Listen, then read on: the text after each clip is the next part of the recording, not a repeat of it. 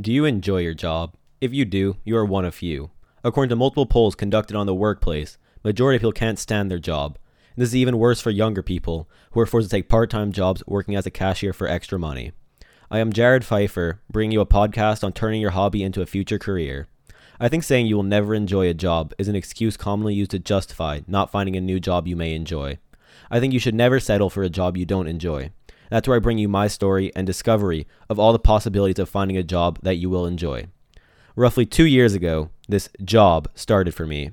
It started as just a hobby, or even just trying to get a few extra dollars to spend on little things, to what turned into a business a year later. 3 years ago, I discovered a video game that would change the way I thought about earning money. At first, this game was just a way for my friends and I to have fun, but after a year of playing it, it turned into a business for me.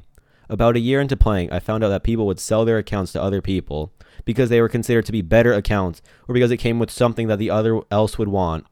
With this new discovery, I wanted to figure out what I could try and do and make a little money.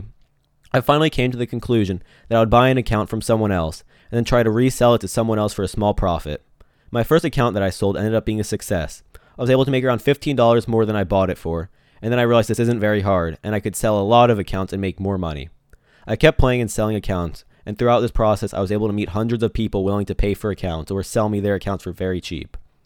Over time, you were able to build a reputation, making it easy to find and to sell to, and to buy from speeding up the process, making it the possibility even greater. From here, I thought there has to be even more ways to get profit than just the $15 from reselling accounts. So I then realized that after buying an account, I was able to play the game on a new account I just bought, increasing the value over $100. Now at this point, this is how I played the game. I would buy the cheapest accounts I could find, and then use that account to play with my friends to then resell a week later for over $100. Now with this new system, by coming home each day and putting a little time into playing with my friends for fun, I was making a decent amount of money. Now with my experience being young, I have no need for a full job, and with things taking up my time, I had no interest in attempting to put all my energy into this.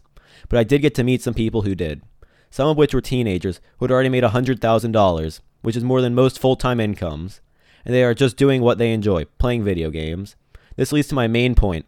I myself have been able to earn more money than I could ever working a part-time job as a cashier.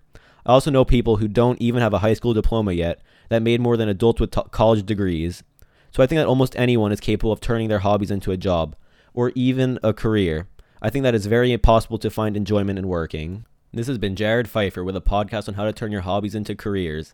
And that is the end. I'll see you next time.